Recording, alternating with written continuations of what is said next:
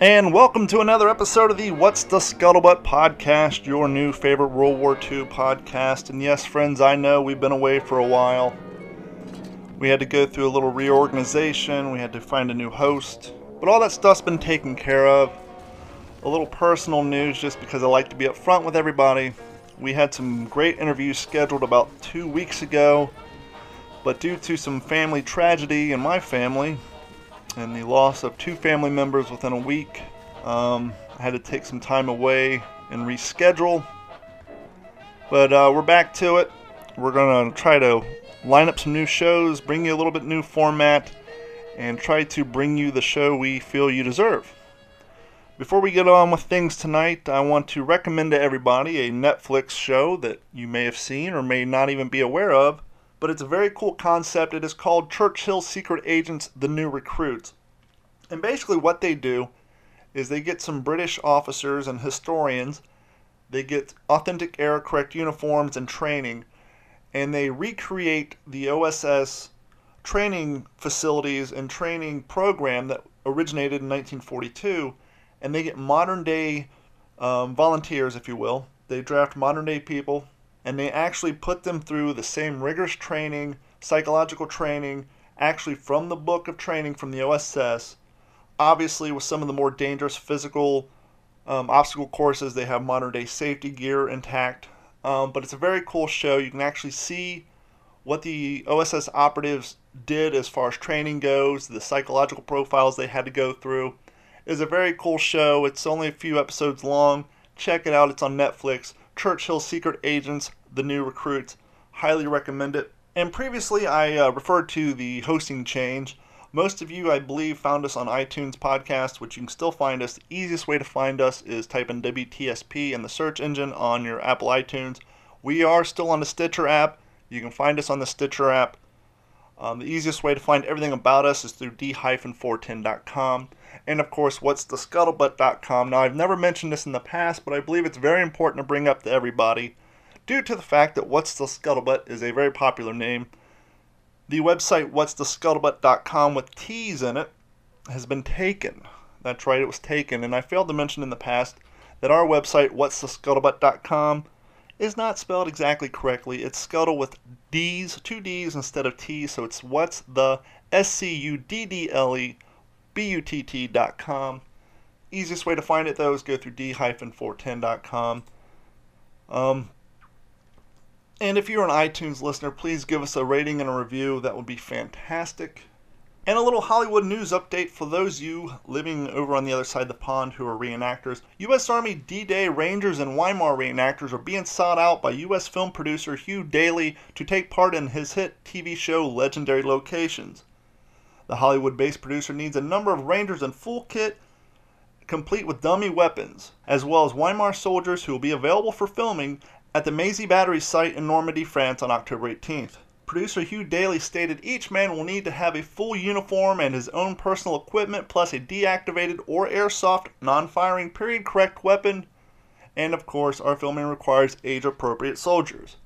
So unfortunately for old guys like me in their 40s, we're not available for this gig. So anyone interested in taking part is requested to send a photograph of themselves in uniform to Hugh Daly at truebrit61@icloud.com, stating their name, age, phone number, and the producer or director will then contact the most suitable candidates to discuss their roles in more detail. The filming at Macy comes off the back of a brand new 2-volume book detailing the role of the U.S. Army Rangers in 1944. The book, titled Cover Up at Pointe du Hoc, a Pen and Sword Publishing, has been described by senior military lecturers as the most accurate account of D-Day Rangers ever written, and it is due for release in November 2018. So if you want to possibly get an active role in this upcoming production, get that information sent out. I would do it if I was, well, 1, not 40, and 2, lived over in Europe. Once again, send your information to truebrit61@icloud.com, stating your name, age, and phone number, and they will get back to you. And joining us on the phone for this week's episode of the What's the Scuttlebutt podcast, it's author Clay Bonnyman Evans, and he's here to promote his book, Bones of My Grandfather, the story of his grandfather, one First Lieutenant Alexander Sandy Bonnyman Jr. Mr. Evans, how you doing today? I'm doing great. How are you? I'm not doing too bad. This is actually the my comeback show, if you will. We've put together 29 episodes since January. We do about one a week. Our original goal was to try to find as many World War II vets as we can, but as you know, they're getting harder and harder to find. And so the show kind of spun off more into World War II reenacting, as well as all things World War II. We tried to interview as many authors, producers, anyone with any interest of getting the history of World War II out there. And I'm super excited to have you join us tonight. First things first, let's get a little background history on you, if you don't mind. Sure. Well, I grew up, was born and raised in Colorado and spent most of my life in the Rocky Mountains, Wyoming, New Mexico, places like that. I have been a journalist for a lot of my life. I've also done some sort of PR work and things like that. And I'm now a freelance writer, and I've published 4 books. This most recent book, which is about my grandfather, Alexander Bonnyman, or Sandy as he was known, really has, almost consumed my life in the very best possible way since about 2010, when I really sort of plunged headlong into the subject matter of this book.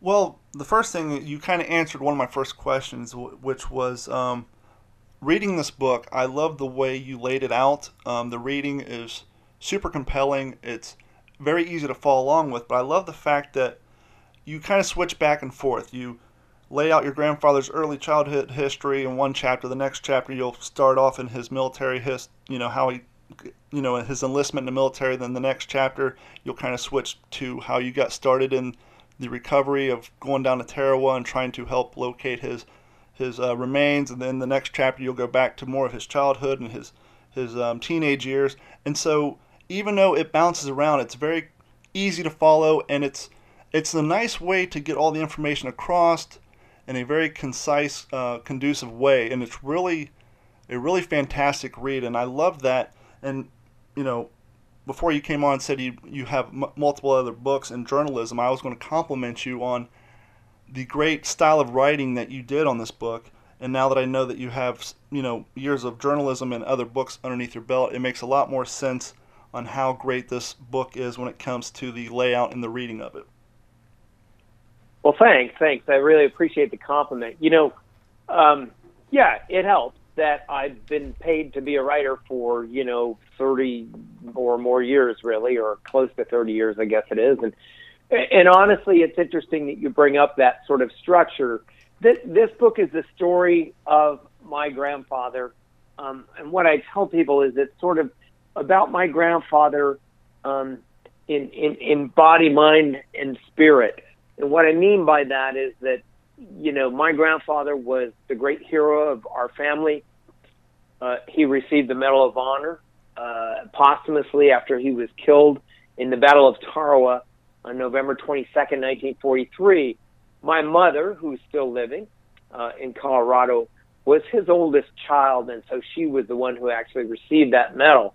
And what that meant was, for me as a little boy and growing up, my whole life, that Medal of Honor was hanging on the wall, and I just, I really admired my grandfather, and I looked at that medal, and we had a great portrait that was done of him posthumously, and so, I knew the outlines of his story, but really, our whole family kind of was content to leave it there, outlines. And what happened in 2010, really 2009, late 2009, I had always been told by my mother that my grandfather's remains were buried in the Punch Bowl on Oahu in Hawaii.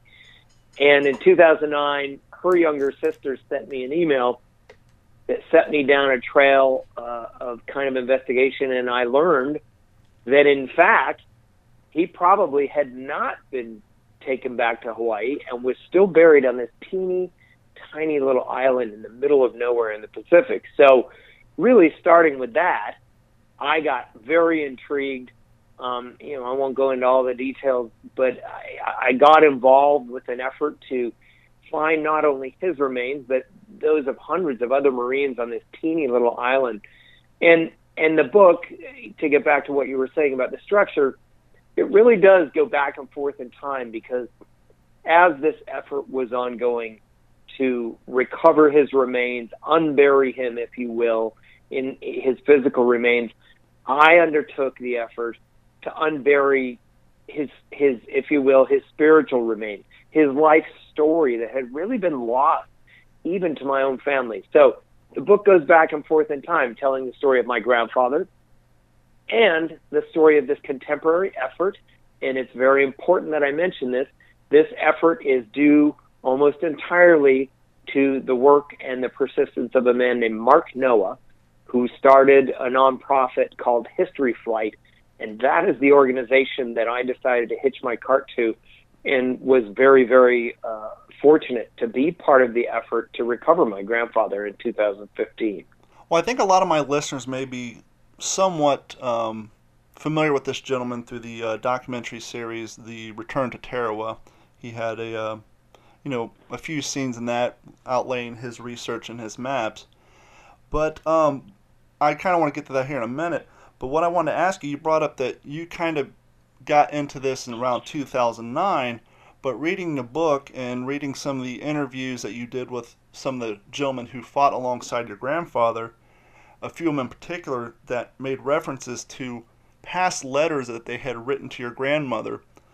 By the time 2009 rolled around, had your family, and particularly the elders in your family, have they kind of been, I don't want to say tiresome, but kind of just off-put from the constant, because I'm sure every time an interview, a book, a magazine, a movie, a comic strip from 1947 to 2009, I'm sure they're constantly getting inundated with questions.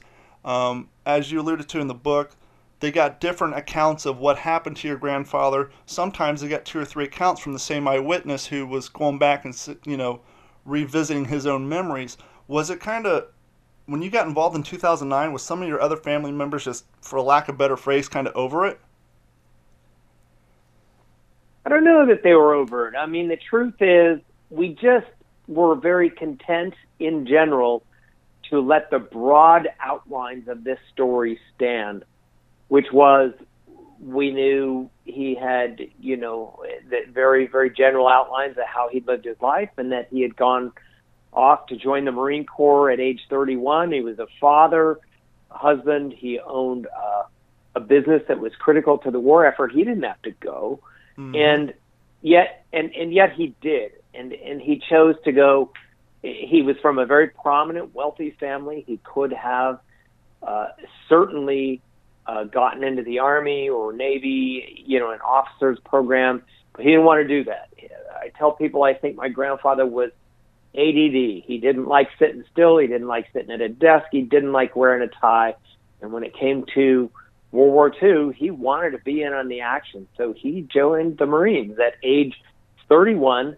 He was actually 32 by the time he got to boot camp.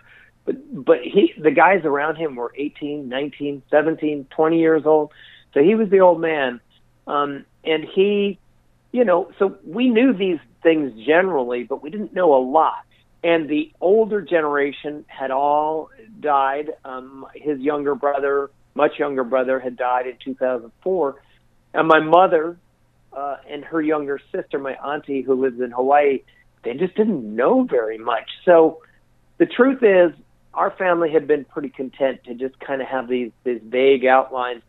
And I, being a journalist and being a kind of obsessive person, I said, I got to know as much about this guy as I possibly can. And you mentioned letters and so forth, and I just have to say, I am extremely fortunate.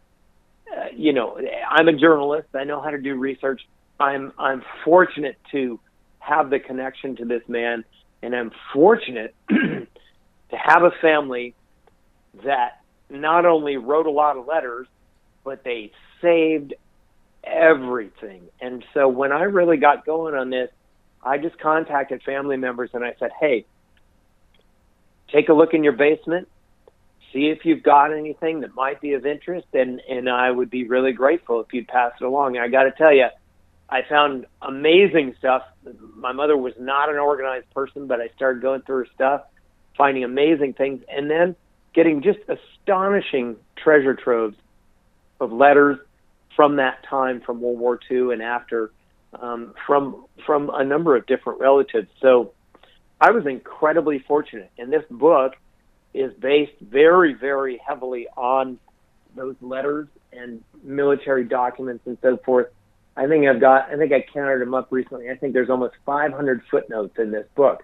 That's how well researched, that's how much priority I put on research and finding those things to really support what I was writing about. Absolutely, and I want to back up just a little bit because you mentioned something that I think really underscores the character of your grandfather. When you said he had a successful business that contributed to the war effort, he did, and it was at that time very profitable. But I want the listeners to understand, no, he did not go and join a officers training program. He enlisted as a private in the United States Marine Corps. I mean, at 31. He had to. Yeah, had to. At 32. Yep, because he didn't have the college degree, and he didn't have all the other requirements that the Marine Corps required for officer training school. And so his only option to fulfill his desire to fight for his country was to enlist as a private in the United States Marine Corps and leave his family behind, because not only did he have a business, but he had a wife and 3 children.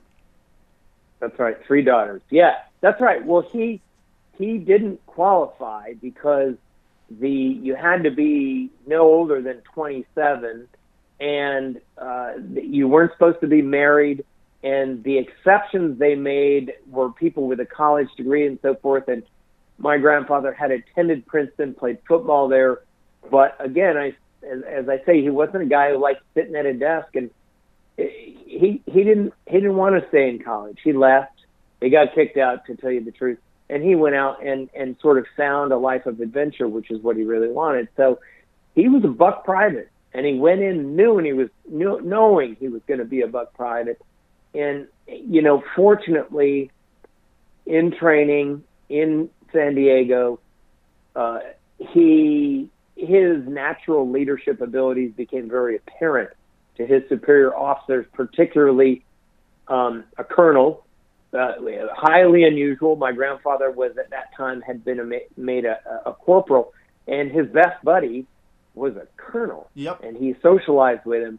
And Colonel Gilder Jackson recognized his leadership potential. He said, "Listen, I know you think you want to be a grunt and go with these guys, and that's fine.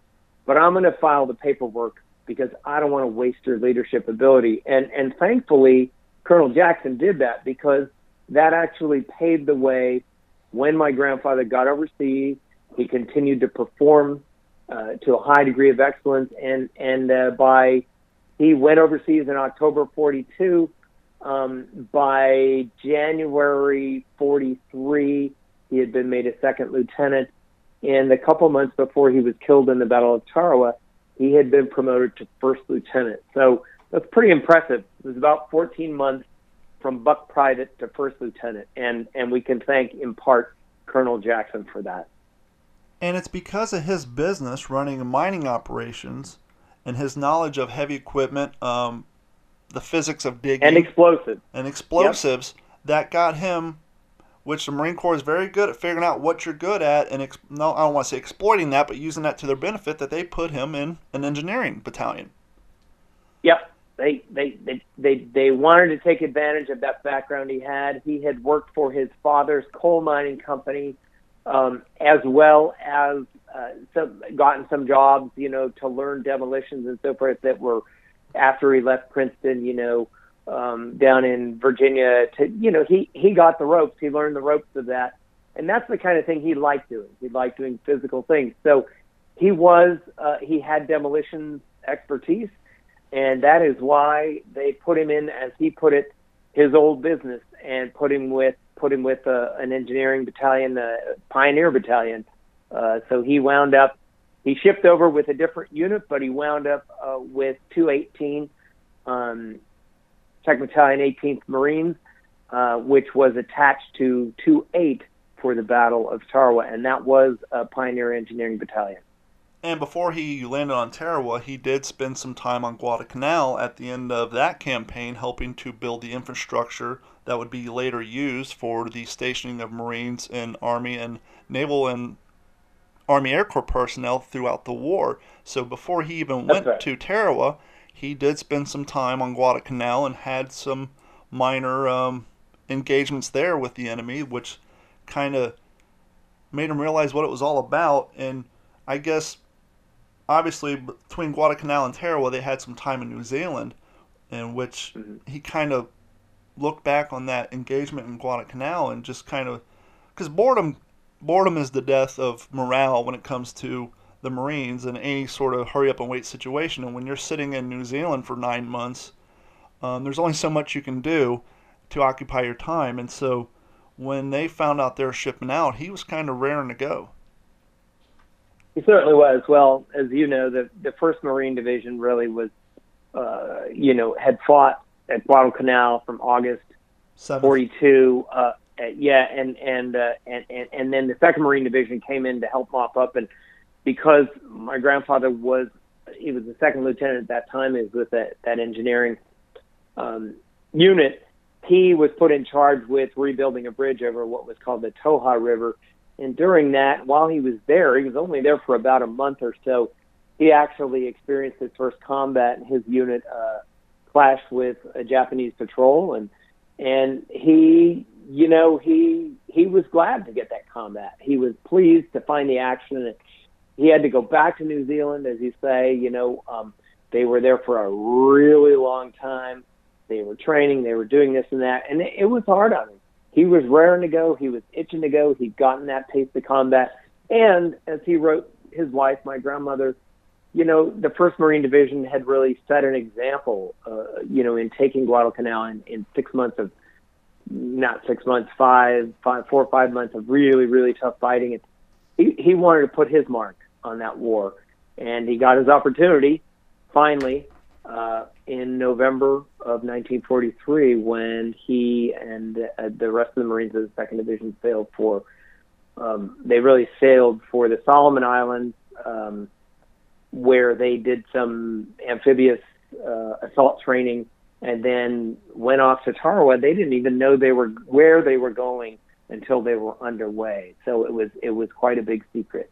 And back to his combat that he faced on Guadalcanal, not to give too much away because I really want people to go out and buy Bones of My Grandfather, not to give away the story, but there are some stories you tell from his childhood where your grandfather wasn't known to back down from a fight. So, it doesn't surprise me that once he engaged in his first combat action, that it really kind of got his fluids going, if you know what I mean. Oh, yeah. Well, like I say, the way I think of him is he was just a man of action. He was, depending on who you talk to, he was a daredevil or he was reckless. He was impetuous or he was courageous. But the fact of the matter is, he was a guy who liked to test himself. He was what we would call an adrenaline junkie today. There's a little story I tell in the book about how he used to freak everybody out because there was a cement swimming pool at his parents' house in Knoxville, Tennessee. And from the time he was a boy until he was, a grown man, he used to love to run up the roof of the bathhouse and just hurl himself about 12, 15 feet across the cement into the water and just terrify his parents and everybody who was watching. He was a guy who did not back down from a fight. He liked to have a drink, and when he got going, he enjoyed that kind of thing. So he also, it's worth probably pointing out, he didn't turn out to have the skills to make the grade, but all the way back in 1932, looking for adventure, he joined the U.S. Army Air Corps because he had hoped to become a pilot. So he did train down in San Antonio and ultimately was found not to be what they were looking for, but he received an honorable discharge with an evaluation of excellent character. So that was many years before he joined the Marine Corps. And that was something else I wanted to compliment you on, reading this book. And I kind of know from personal experience because prior to podcasting, I also did terrestrial radio for 5.5 years. And there was times when I told stories about my family, and when I first got into it, you're reluctant about saying something that someone from the outside world may be as disparaging, and so you sort of censor yourself at first, which impacts your ability to tell a story. Whereas over time you get over that. And one of the things I want to compliment you on is your honesty about your family members, not only your grandfather, but maybe your grandmother and a few other family members. There are certain stories or things in this book that, as a reader, you sit back and say, okay, this guy is being honest with us because he's saying some things that maybe some of us would kind of, I don't want to say modify, but maybe not be so open with about when it comes to the character of certain personnel and their family. But your honesty when it comes to telling these stories makes me, the reader, believe that you're not trying to prop your grandfather up to be something that he wasn't. You actually lay out all the conflicting stories about his death and what some people say and other things. And that honesty came through, and I really want to compliment you on that, because it is not easy to openly, be honest about your family. And I just hope you take great pride in that. Well, thanks. It was actually, like I say, I'm a journalist, so my training was all, you follow the reporting where it goes, and you report what you find. You don't censor. You don't try to shape what you're writing to. Your job is to do the reporting and report what you find, and that's what I vowed to do. And I just heard a quote today on a podcast. Actually, it was from a book I was listening to. It's an old saying. I can't tell you who said it, but the line between good and bad runs through every human heart. And my grandfather's nephew, who is a cousin of my mother's and mine, he's 85. He's a Catholic deacon. He said, I don't remember whether I quoted him in the book. He was like, "Look, we all fall short," and I wanted to just tell the truth about my grandfather the way that I would try to tell the truth about myself. Because here's the thing. It's easy to take somebody who's done something heroic, as my grandfather did, and history tends to whitewash these people. Or we even now make movies about people and we just portray them as almost demigods. Well, guess what? We're not. We're human beings. And to me, my grandfather was an incredibly admirable person with unbelievable assets, and he was complicated, like all of us. That's more interesting to me because it's more true, it's more real than if we've got a story, and I won't mention the book, but it drives me crazy. It was a big bestseller that portrayed a guy as almost like superhuman, and none of us are superhuman. And my grandfather had incredible assets, and he used those assets, especially on that day that he died. It was very, very much in keeping with his character, what he did to receive that Medal of Honor. I just think it's a much better, truer, more human story, knowing that he was a real man, like you or me or anybody. He had his flaws. He had his quirks. That's a better story than if we whitewash it, I think. And that's the nice thing about the chapter where you start talking about the multiple different stories about how his demise came. You took your journalistic spirit and you took that clarity and you actually said, hey, some of these stories I've read, to me and to other people, it seems like there was a lot of artistic licensing taken and it almost got to a comic book or movie-esque level, and you did your damnedest to try to separate the truth from the embellishment in an effort to try to at least try to provide as much clarity and evidence of what really happened on that day, because there are so many conflicting stories. And so that was a nice aspect of it too. And I just want to ask you once again, this is a great book. It's Bones of My Grandfather, and I don't want to give too much away, but do you feel by the end of this book that you found the closest to the truth of how your grandfather died on that day? Boy, I really do. I mean, I like you say, there are versions that got sort of passed along over the years or put into a comic strip literally that overstated certain things. And then there were some versions that really undermined, what he had done. And here I am, decades and decades later, reading all this stuff and saying, well, what is what's the truth? I wasn't there. I'm never going to be there. There is, shockingly, some film of the beginning of the assault in which he was killed. There's film you can see online that captured my grandfather probably within a minute or two of his death. We don't get his death on camera, but so there's all kinds of stuff for me to go through. Here's the amazing thing. I got all the documents from his military records. I got all the letters. I read all the accounts I could. But here's what really, there's two things that really, really made the difference. And the first was, I know it sounds like I'm spoiling the book, but it's pretty obvious from the photographs and so forth that this is the case. The first was, we found his remains after 71 and a half years, where they've been lost in the sands of Tarawa that long. And those physical remains are the very best gold standard of evidence that you could ever have if you had to introduce it into court. That really, really gave us a lot of information, gave me a lot of information about definitely what didn't happen that day, and also some really powerful information about what seems to have happened. So that was number one. Number two, and this is just, I'm so incredibly fortunate, but this story attracted some media interest, and I wound up getting on TV here and there and in the newspaper. And over the years, from 2010 to 2015, 2016, I was fortunate to be contacted by men who were there, who witnessed what happened that day. And those guys were able to tell me in very, clear, lucid prose everything they saw. And so between everything I had, I was really able to piece it together. And I think I've given a very definitive account. There's still some, little bit of uncertainty about this or that, but basically I think that I've built a really, really powerful case. And I think we know how my grandfather died.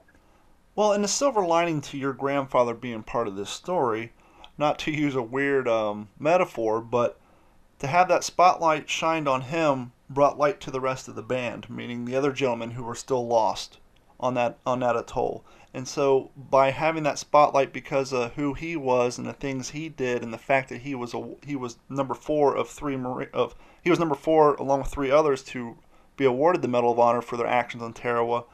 By that spotlight, it brought more attention to the whole story, to all the other lost boys who were never brought home. And so, that would be the silver lining to that spotlight.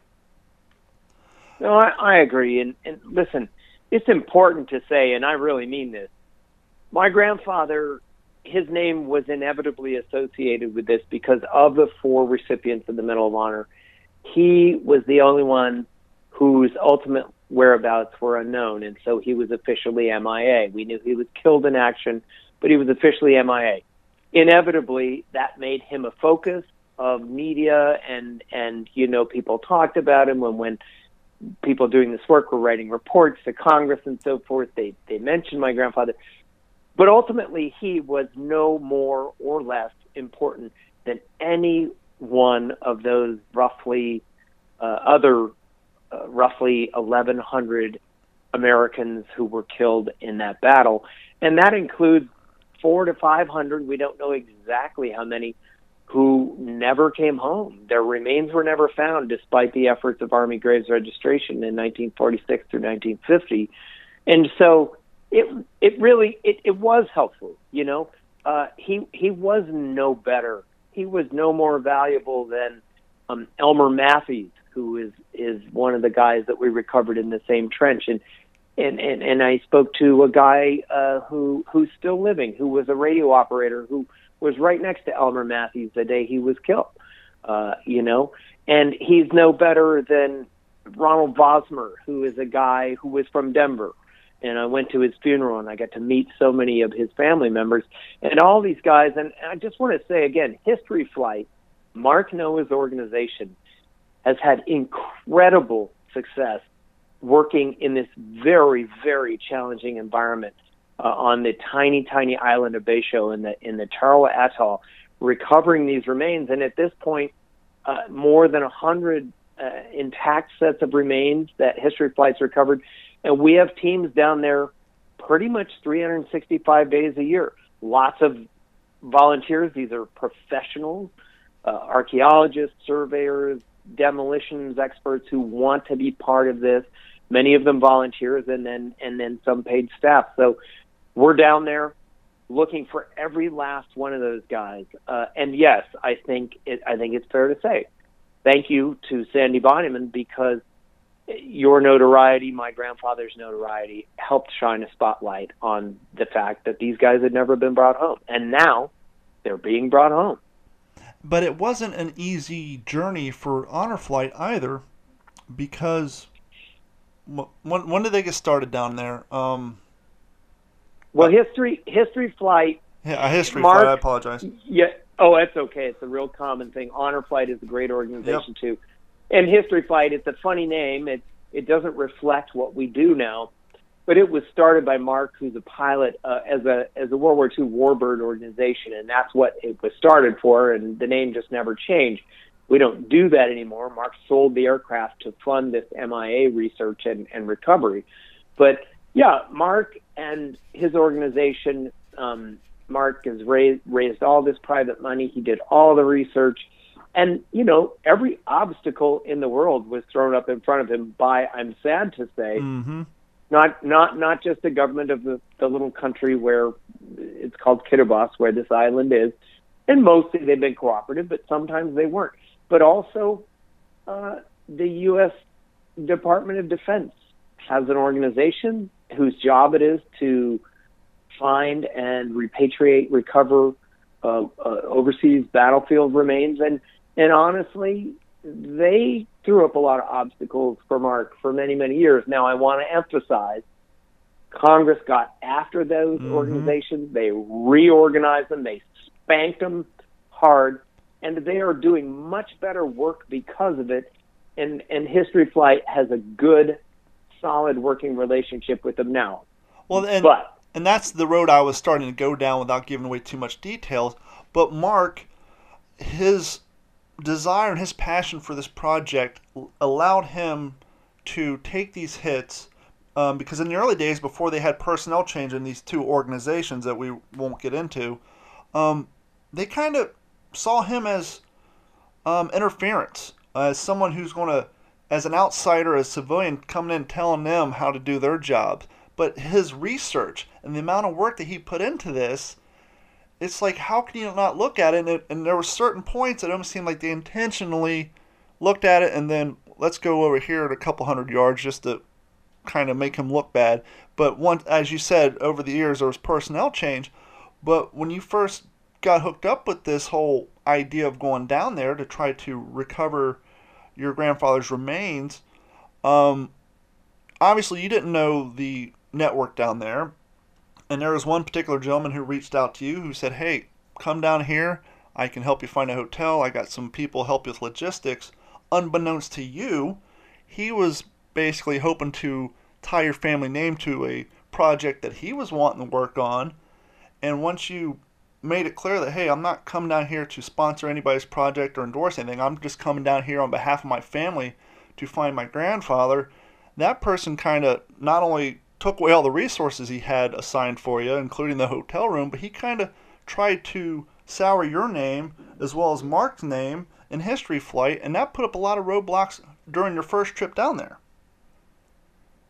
Yeah, again, without all those sordid details are in the book, but without getting into it here on the podcast, I'll just say, it's not surprising, but it's disappointing that there are an awful lot of people around who they don't want to do the hard work. They don't want to raise the money. They don't want to put in the sweat equity that somebody like Mark Noah decided to do.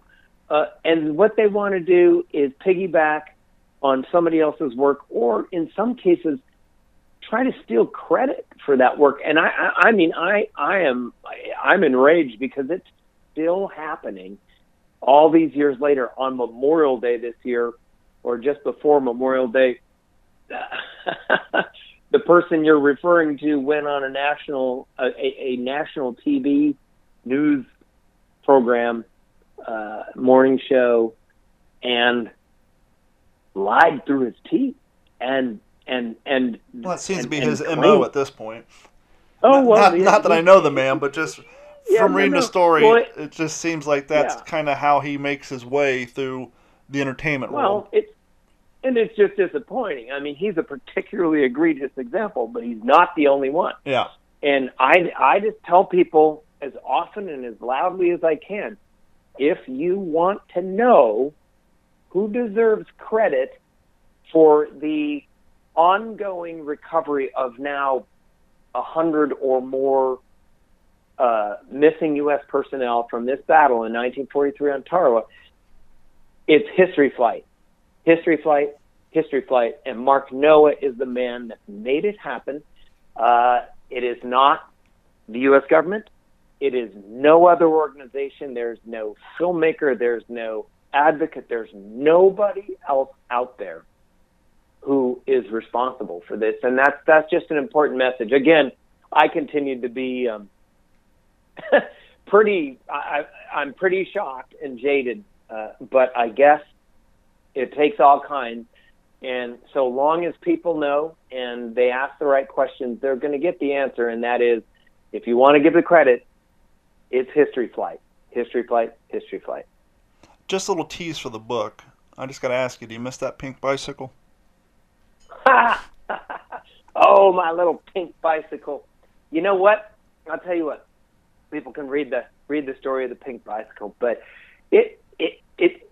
Bayshore, this tiny little island, is less than 1 square kilometer. It's covered with 25,000 poor people, very nice people, but it's dirty. It's not a pleasant place to be. But I'll tell you what, having that bicycle freed me up to get around to everything I needed to see. And yes, it was a pink lady's bicycle. And I that's kind of funny for a lot of different reasons, but I'll tell you what, I have very fond memories of that pink bicycle because that was my first trip down there. And it was many years before we actually found my grandfather, but that was the beginning. So yay, pink bicycle. If I could find her, I'd bring her back here. Well, kind of going back to what you're saying about, History Flight and Mark being responsible for all this and not the government, it's kind of sad, but that's almost where we're at in present day. That's why you have so many organizations like Wounded Warrior Projects, the Stan Haney Draft Fund. It seems like even with our modern day soldiers, granted through budgeting and political stuff, our soldiers don't get taken care of, as well as they should. And so it seems like, as sad as it is, and this is one thing that's always drove my father crazy, he doesn't believe that the need for Wounded Warrior Projects and other charities should have to exist because the government should be taking care of these guys, but at the end of the day they don't. And so that's why it takes great organizations like Mark Noah and History Flight to get the things done that the bureaucracy behind the government always steps in the way of, until a little spotlight gets shined onto it. And then, politically or not, I don't want to go after any senators or congressmen, but once that spotlight shines on there a little bright, then some money starts getting kicked down appropriately. But then, as you experience, you got to hope that the right people are leading up these groups to spend the money appropriately to take care of the projects, whether it's this or modern day stuff. So it's kind of sad that it always takes good-hearted people who aren't looking for notoriety, who have a passion for a particular project, whatever it may be, where the government seems to drop the ball to have to pick these things up to get the work done. Yeah, I mean, there's kind of two little threads there. And one is, we, the people, are the ones that should be paying for these things, and obviously we're not. On the flip side of that, as I learned all too well in this process, sometimes you can have a government agency with a $300 million a year budget that just doesn't function that well or doesn't care. I'm not sure exactly what the story is. And so I'm sometimes it takes somebody like Mark Noah, who basically every time somebody threw up an obstacle, he's the kind of guy, a little bit like my grandfather, who just got more determined. He's a bulldog. You try to pull that bone out of his teeth, he's going to grip it harder.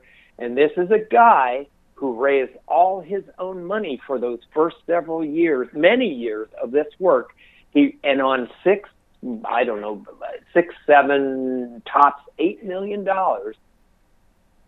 had success in recovering dozens and dozens of remains when the U.S. government had not on its own recovered any, since 1946, 47, 48, 49. And it's just impressive. And it just shows, what motivation can do. So, again, I want to say, History Flight today, we have a great relationship with the agency, the DPAA in Hawaii. It's a very cooperative relationship. It's working well. And I just want to say that agency, I know there were guys that were not happy.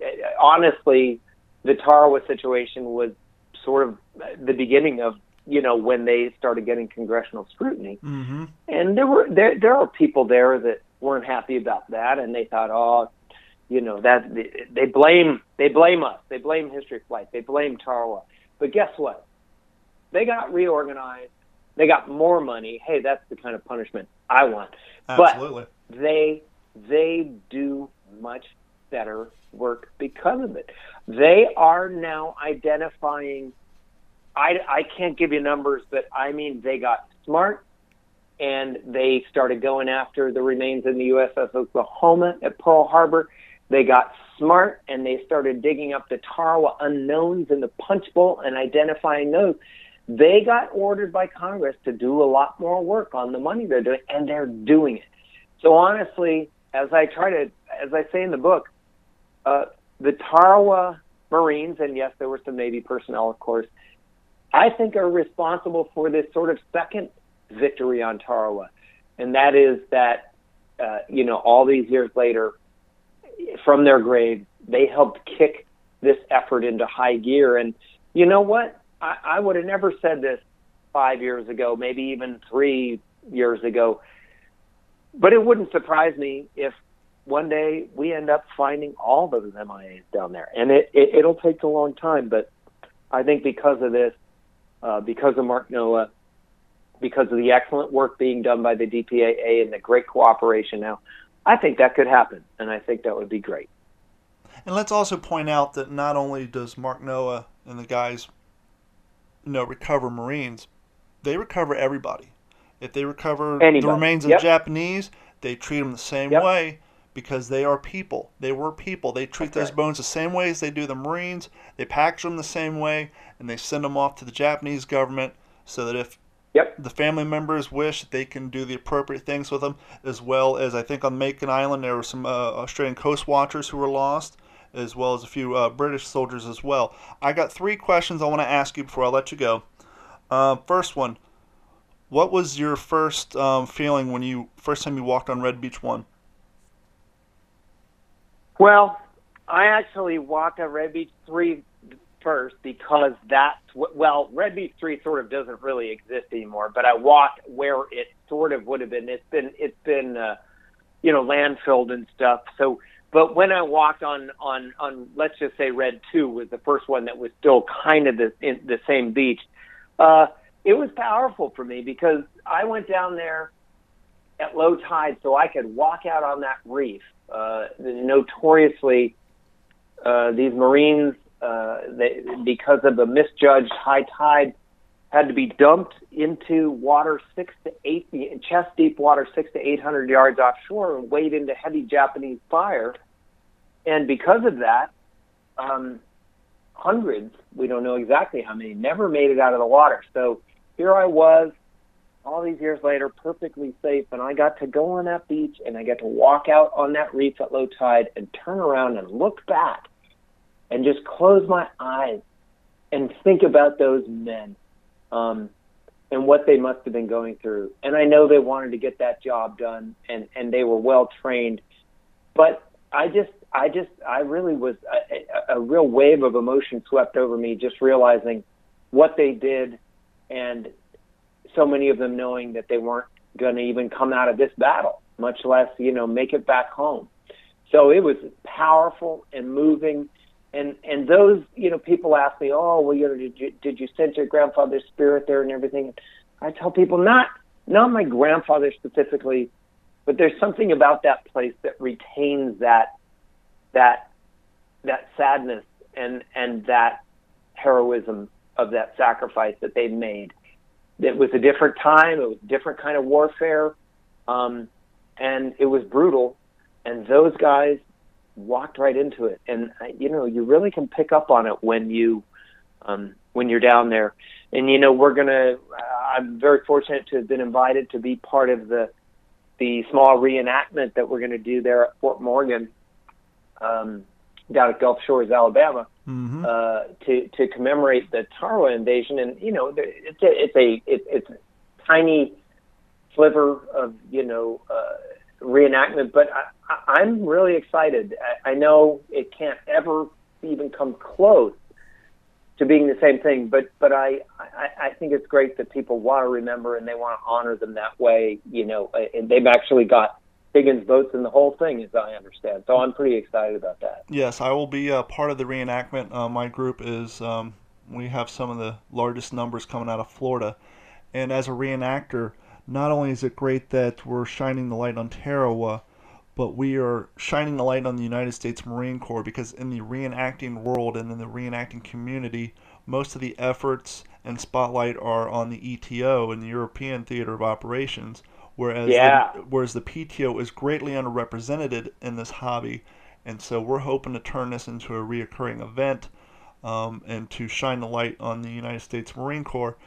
And I had two more questions real quick. The bunker. I understand that it's the time that you got down there was kind of being used for storage for the police station and all that, but I'm sure because walking around that atoll, for those of you who don't know, it doesn't take much to put yourself back there, because a lot of the stuff is still there. You'll still see blown out tanks. You'll see locations where they used to have blockhouses and guns, and it is not uncommon for every time a construction project starts to unearth, M1N blocks, helmet liners, rusted out 30 cal machine gun barrels, unspent artillery. And so because the island is so poor, they don't have the infrastructure or the equipment or even the logistics to take this stuff. So a lot of it's still sitting there, like in your book, the picture of the tank that's still sitting in the shell hole that has been sitting in for 75 years now. But when you got to that bunker, what was that like? Oh, well, it's funny. People down there, most of the people don't speak English, even though that's the official language and so forth. But those who do refer to it, much to my gratification, I was very pleased. They refer to it as Bonneman's Bunker, which is what we have always called it, here in the United States, and those who know the battle. It was my, if you will, it was my Valhalla, my holy grail. It was the place that I knew I had to see if I saw nothing else that first time I went to Tarawa. And it looks a lot different from it did the day my grandfather was killed, because back then it was covered with sand and coconut logs. But I was able to get up on top, and, it was very... It's hard to explain. It's just amazing. I stopped and I closed my eyes and I just thought about it, and I stood on that leading edge where somewhere near within 10 feet of where I was, my grandfather had been shot, or not been shot necessarily, but had been killed all those years ago. It was an amazing thing. And interesting, it's called a bunker because it really wasn't a bunker, and the Marines did not know what it was. Because it was covered with sand, but eventually they discovered it housed a generator and then was being used temporarily by Japanese troops who were sort of hiding out in there when the assault was in full swing. So it's amazing that it's still there. And it is, I don't even know how to talk about it, but the privilege that I have had as a grandson to be able to go back to this place, where my grandfather lost his life, and just even the actual structure where it happened still being there, that's just remarkable. I mean, I can't imagine. You mentioned, how the European theater gets all the attention, and I'm very, very glad that the Pacific War. I mean, in our house, the Pacific War was everything, obviously, sure. but most Americans don't know anything about it. So, but I can't imagine there are many places where you could go in France or Italy or Belgium or wherever, and sort of find the actual structure where a specific person gave his life. And so it's a remarkable. It's just remarkable. I'm so lucky that I've gotten to be part of this, and thanks to Mark Noah and History Flight for making me part of the actual recovery of my grandfather too. I mean, that's whoever gets to do that, Last question for you: the Zippo. Is that in your family's possession, or is it in a museum? Where's the Zippo at? Yeah, so when we were recovering my grandfather, Mark felt that it wouldn't be appropriate for me to actually work on the actual recovery of the remains, but I was down in the hole documenting, and I did a little bit of work because I wanted to be able to, say that I'd helped, to actually excavate my grandfather. I found a big lump of metal, and Mark has a hydrolyzing bath that he sets up in his little hotel room down there to remove corrosion, and it turned out it was a Zippo lighter in surprisingly good shape. The wick was still there. I tried to light it, and of course the fuel had long ago become non-volatile. But what an amazing find. But here's the thing. My mother, as the oldest child, has gotten, over the years, all the focus and attention, and she had the medal. We had the medal at our house, and her middle sister is no longer living, but her younger sister really never got anything. And so I made a point at the funeral of my grandfather. I told my mother, I said, I think we should give the flag that you've been given to my Auntie Alex, and she agreed. And I actually talked to my cousin, my auntie's daughter, and her boyfriend is a carpenter, and he made a really nice little case for that Zippo lighter, and then we presented that to my auntie as well, because, she's his daughter as well. She didn't know him because she was just 1 year old when he left, but it was very important. So it is in her possession. I'm sure one day it will wind up in a museum collection somewhere, but for now I'm very pleased that my auntie has it. And I think it's a beautiful story and a great place to stop. Thank you so much, Clay Bonnyman Evans, author of Bones of My Grandfather. Where's the best place other than Amazon you would like people to go to pick up your book and your other books? What's your website so we can all check out the other books that you've written? Yeah, you can check on my website. I've got one that's claybonnymanevans.com. It's got a lot of different things on there. I do long-distance hiking and book reviews, so maybe that you can go there if you want. But there is a website, bonesofmygrandfather.com. And this book you should be able to get or order at any bookstore or from any online retailer. And I just say, in this day and age, if somebody reads the book and they enjoyed it, I'm getting those 5-star reviews on Amazon is extremely important for just making sure that other readers who like similar kinds of things find the book. So you can get it anywhere, and I hope people do enjoy the book if they read it. Thank you so much, Clay, and I hope to meet you down at the 75th anniversary of Tarawa at Fort Morgan, Alabama. I will be heading up the Heavy Weapons Battalion, and excellent. Hope to see you there.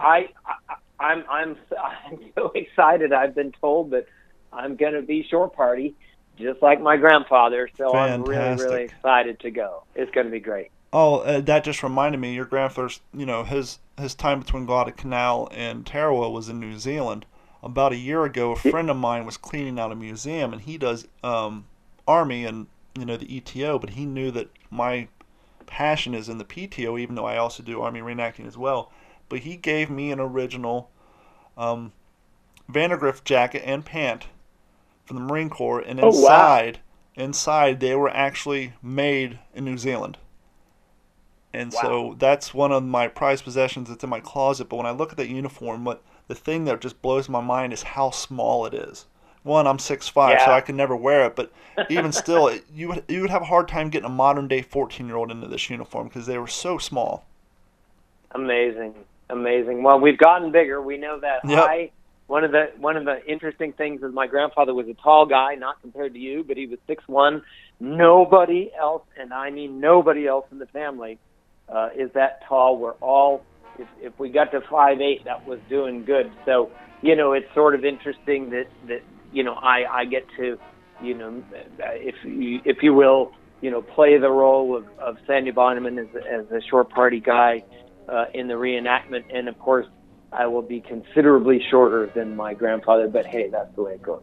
Well, I will track you down on the beach. I'm looking forward to it, sir. Thank you so much for your time, and I will talk to you soon.